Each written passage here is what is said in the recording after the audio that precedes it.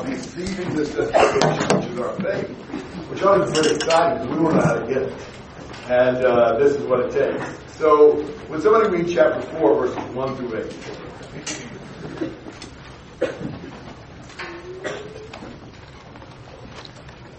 What then shall we say when came to Abraham, our forefather according to the flesh? For if Abraham was justified by works, he got something to boast about before God. For what does the scripture say? Abraham believed God, and it was accounted to him as righteousness. Now for the one who works, his wages are not counted as a gift, but as his due. And to the one who does not work, but believes in him who justifies ungodly, his faith is counted as righteousness. Just as David also speaks of the blessing of the one to whom God counts righteousness upon his works. Blessed are those whose lawless deeds are forgiven, and whose sins are covered. Blessed is the man against whom the world will count their sin. So, he's asking the question about Abraham. Abraham is our forefather, according to the flesh, probably citing him as being the great father of the Jewish race. And really, you know, from a Jewish standpoint, if it's good enough for Abraham, it's good enough. You know, I mean, he couldn't have selected a better example. Abraham was their George Washington. I mean, he was the founder of the whole idea of the Jewish nation, the Jewish race. And so he says, you know, what has Abraham found? You know, Abraham, who's our father according to the flesh, the Jews, can also be our father according to the faith. And he has children according to the faith. And what's that going to amount to? So he says, if Abraham was justified by works, he has something to boast about, but not before God.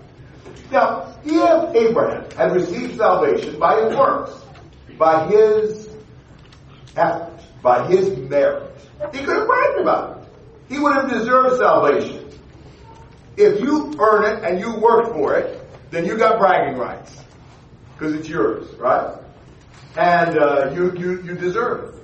But he says not before God because Abraham was not justified by his works. You know the life of Abraham. He was a great guy, but he sinned. He wasn't always righteous. So he wasn't justified by works. What does the scripture say? And he quotes Genesis 15:6.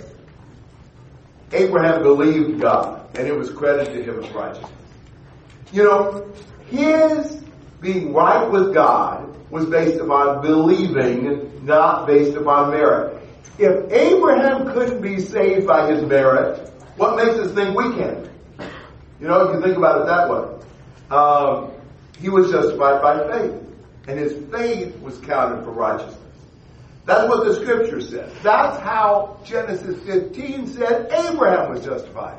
Not by merit, not by earning it, but by his faith. And he says, now to him who works, his wage is credited as a favor, but as what is not credited as a favor, but as what is due. But to the one who does not work, but believes in him who justifies the ungodly, his faith is credited as righteousness. So it really goes back to thinking about what does it mean to be saved by works versus saved by faith. Works involves wages you're owed and you get paid because you work for it. Justification by works would mean justification for people who earned it by being innocent. It really should not be, if I'm on trial for murder and I haven't killed anybody, I don't need to thank the judge when he declares me innocent. He ought to declare me innocent. I didn't kill anybody. If we had never sinned, and God says you're right, you're righteous, you're innocent, we shouldn't have to thank God. We deserved it. We were innocent. But that's not how it was for Abraham, obviously, because Abraham couldn't declare his innocence. You know, the wage isn't a favor, the wage is what's due. When you work for it and you earn it on the job, you don't say, I sure thank you for giving me my check this week. Maybe you do, but you don't have to say that because you earned it. You worked for it. You deserved it. But Abraham didn't deserve it. He didn't work for it. He gained it by faith. Now, notice what he says. But to the one who does not work, but believes in him who justifies the ungodly. Did you get that? The one who justifies the ungodly. Exodus 23:7. Exodus 23:7 keep far from a false charge, and do not kill the innocent or the righteous, for I will not acquit the guilty. God is the one who doesn't acquit the guilty. And here he says he's the one who justifies the ungodly. Normally, acquitting the guilty, justifying the ungodly, is considered to be unjust. Normally, that's not a positive thing. That's a negative thing. Because it's like having this judge. Do you vote for a judge who his reputation is he lets criminals off the hook? He's a nice guy judge, but he's not doing what's righteous. So even saying God is the God who innocentizes the guilty, it's like, whoa, we serve a God like that? The only way God can do that and be just is by the sacrifice of Jesus. That's what we've been looking at. And Abraham is example A. He is the man who was right before God on the basis of his faith, not of his deserving. Now, you know the problem that people have with this, where they go to say, well, if we're not saved by works, then there's nothing you can do to receive the salvation. And you know the illustrations. I'm not going to do one at the moment. But if I were to offer a $20 bill to some kid in here and say, I'm going to give this to you and take it, you can have it. Does that kid have it if he doesn't come up and take it? Was I giving it to him? Yeah. But giving still requires action to receive it. It doesn't mean he worked for it. It doesn't mean he earned it. But it does mean he had to take the steps it took to get it, to receive it. And so that's where Abraham's faith comes in. And so when we say we're not saved by works, it means we don't earn it. We didn't work to achieve it. It doesn't mean we didn't do something that it took to receive it. God has assigned some things that we need to do to receive forgiveness and salvation. Nothing that earns it for us, but steps we need to take to receive it. Like our faith, our obedient faith. Let me pause there. Do you have a question or comment about Abraham and his connection here, anything in 1 through 5? Peter. This is statement you're saying faith requires works. It's not works. The faith here is an obedient faith. So it requires action. It doesn't require earning works. So we've got to distinguish between works of obedience, works of faith, and works of merit where I worked for it and I earned it. We use works in various ways. And so it's kind of the same situation for us. But here he's saying he was saved by his faith, not by earning it. The works were in the sense of earning it. Gary? Yes. It goes back to what then becomes of our boasting. And it's the connection to Ephesians 2:8 through 10 that ends up talking about not of works lest we should boast, but God has created works that we are to do. And the completion of verse 10 helps us to understand the distinction of the works God's planned for us, as opposed to works by which we think we can boast. Yes, certainly that's true. God wants us to do good works, but that's not the basis of our salvation. There are some activities involved in receiving salvation by faith, but they are not meritorious kind of works. Okay. So David, just as David also speaks of the blessing on the man to whom God credits righteousness apart from works. Now, how does David show that?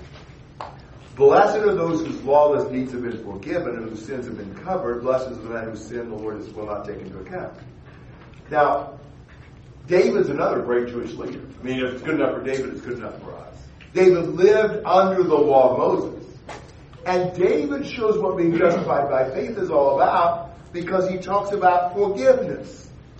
If you declare a man righteous apart from works, that's saying you're forgiving his sins and declaring him to be innocent on the basis of forgiveness. Justification is forgiveness. God declares a man righteous when he forgives him. That's what we're talking about here. When God declares us righteous, makes us righteous, he's forgiving us. So, the Old Testament in Abraham and David demonstrate that salvation even in the Old Testament, was received on the basis of faith. That it was not something they earned. They received it by God's grace. It would involve forgiveness. David's case shows that God provides forgiveness in the Old Testament because he knew Jesus would offer himself as a perfect sacrifice. So, both Abraham and David demonstrate the idea of justification by faith. Not by deserving it, but by their trust in God. On that basis, God is willing to forgive them. That's showing both that boasting is excluded. It's also showing that this is right along the lines of the law. This is really not a whole different plan than the law had. The law intended for us to be justified by faith as well. Comments and questions? You can show the next slide. And so we're looking at faith in Romans chapter 4. It seems like the logical place to go is to really zero in on what... Oh, yeah, 81.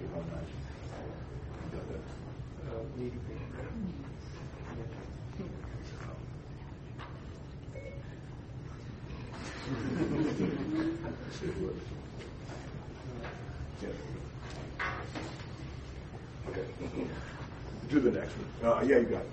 Oh, that's what I showed, how the comparison is between the end of chapter 3 and chapter 4, and then go ahead and show that. All right, so we've got faith in works, faith in circumcision, faith in the law, faith in sight, and faith in us. I think that's a pretty good way of breaking down chapter 4. So, would somebody read 9 through 12? Is this blessing then on the circumcised or on the uncircumcised also? For we say faith was credited to Abraham as righteousness. How then was it credited? While he was circumcised or uncircumcised? Not while circumcised, but while uncircumcised. And he received the sign of circumcision, a seal of the righteousness of the faith which he had while uncircumcised, so that he might be the father of all who believe without being circumcised, that righteousness might be credited to them, and the father of circumcision to those who not only are the circumcision, but who also follow in the steps of the faith of our father Abraham, which he had while uncircumcised. That may sound like double talk, but his point is, Abraham shows that you can be justified by faith without being circumcised. Because was Abraham circumcised or uncircumcised when Genesis 15:6 was written? He was justified by faith. He was not circumcised. Circumcision hadn't even come into effect yet. Later on, Genesis 17, God commanded him to be circumcised, and he did. So Abraham shows how you can be justified by faith as an uncircumcised man, how you can be justified by faith as a circumcised man. You realize that for the Jews, they might have accepted the idea Gentiles can be saved by faith as long as they're circumcised.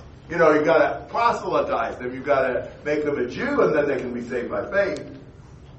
And what he's showing here is, no, that's not true. Abraham is the pattern for the man of faith, whether he's circumcised or uncircumcised. Circumcision was more or less a seal of the righteousness that already existed. He was right with God on the basis of his faith, and circumcision did not give him justification, but more or less confirmed that. So it's not necessary to be circumcised to be saved by faith. Questions or comments about that? Steve? There are some people who use Genesis 15 verse 6 as the defining moment of Abraham's faith and no other example. James 2 kind of blows that out of the water, but faith is always shown by Abraham no matter what point in his life. Good point. Yes, that's exactly right. We are not talking about a point in time he accepted Christ as personal Savior and that saved him. We're talking about a life of faith. So, when in Romans 4, Abraham's faith was asked to accept something, that he'd become a father, and so forth, he believed it. In James 2, when his faith was called upon to do something, sacrifice his son, he did it. And he had a life of faith. I think that's exactly right. This was not a point at which God saved him. In fact, Abraham had been showing faith from the time he left, the Ur of the Chaldees, or at least left Haran in Genesis chapter 12. He'd already been living by faith. This is just summarizing his life of faith, and that was righteousness for him. add that Galatians 3, it references him leaving the land. So Galatians 3 covers Genesis 12, Romans 4 covers Genesis 15, and James 2 covers Genesis 22. Right. Would you tie Romans 4:1, what shall we say then, Abraham our father, to this section? He's not only the father of the circumcised, but he's also the father of the uncircumcised? Well, I think he's saying our forefather according to the flesh. So I think he's saying as a Jew, he's our forefather according to the flesh.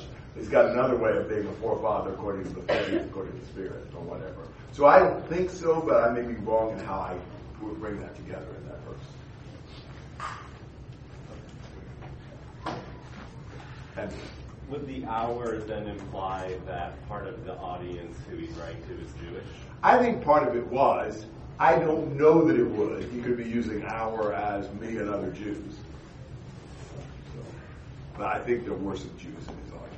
But I think it was primarily a Gentile church. Christina? I got into a conversation with a non-Christian recently about Romans, and they had been reading it, and they said that they were struggling to understand how if circumcision is the sign of the covenant in the Old Testament, and baptism is the sign of the covenant in the New Testament, how we can say that baptism saves, as it talks about in 1 Peter 3, if circumcision is dismissed in the New Testament as.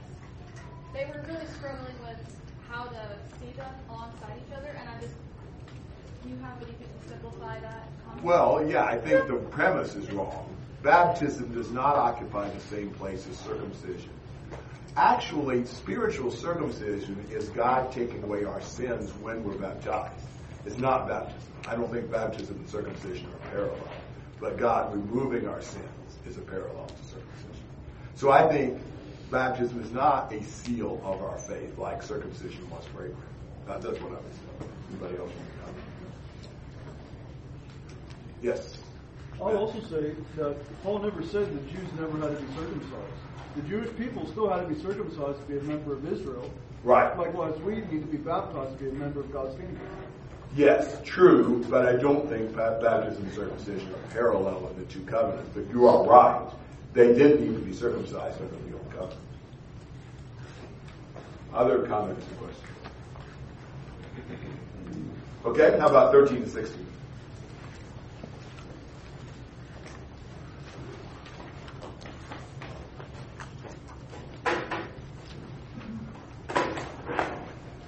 The promise to Abraham and his offspring that he would be heir of the world did not come to the law, but to the righteousness of faith. For if it is the adherents of the law who are to be heirs, faith is null and the promise is void. For the law brings wrath, but there is no law. But where there is no law, there is no transgression. That is why it depends on faith, in order that the promise may rest on grace and be guaranteed to all his offspring, not only to the adherent of the law, but also to the one who shares the faith of Abraham, who is the father of us all. So the promise to Abraham that he would be heir of the world was not through the law. Promise to Abraham obviously wasn't by the law. If you had to be under the law to receive the promise, Abraham didn't receive the promise because he was never under the law. The law came later. So clearly the law is not essential to the promise to Abraham. Now he says, if those who are of the law are heirs, faith is made void and the promise is nullified. Listen, if the inheritance came to the law, who would the inheritance go to? No one. Nobody kept the law. It would nullify faith and eliminate salvation. Because verse 15, the law brings about wrath. So the law shows our inadequacies and shows our need for a Savior. The law is more associated with wrath than with righteousness. And so all the law can do is set the standard and determine the penalty for breaking it. The law didn't justify. So if salvation was by law, then there would be no salvation. That's his point. There is no law that justifies. Because law can't justify. Law only gives the standard and the penalty. So salvation is not by law. The promise to Abraham was not through the law. For this reason it's by faith in order that it may be in accordance with grace, so that the promise will be guaranteed to all the descendants. God arranged for the fulfillment of the promise to be by faith so that we would have salvation. So the promise would be guaranteed. So there would be security and assurance. So there would be hope. So we could receive our salvation. The promise is not only for those who have the law, but also to those who have the faith of Abraham. So you see the idea that Abraham was the father of the Jewish nation physically. But he was the father of all who had faith spiritually. And so he encompasses both Jew and Gentile. And so salvation is not by works, not by circumcision, not by the law. It's by this faith, this obedient commitment to the Lord. Comments and questions to verse 16, Matt?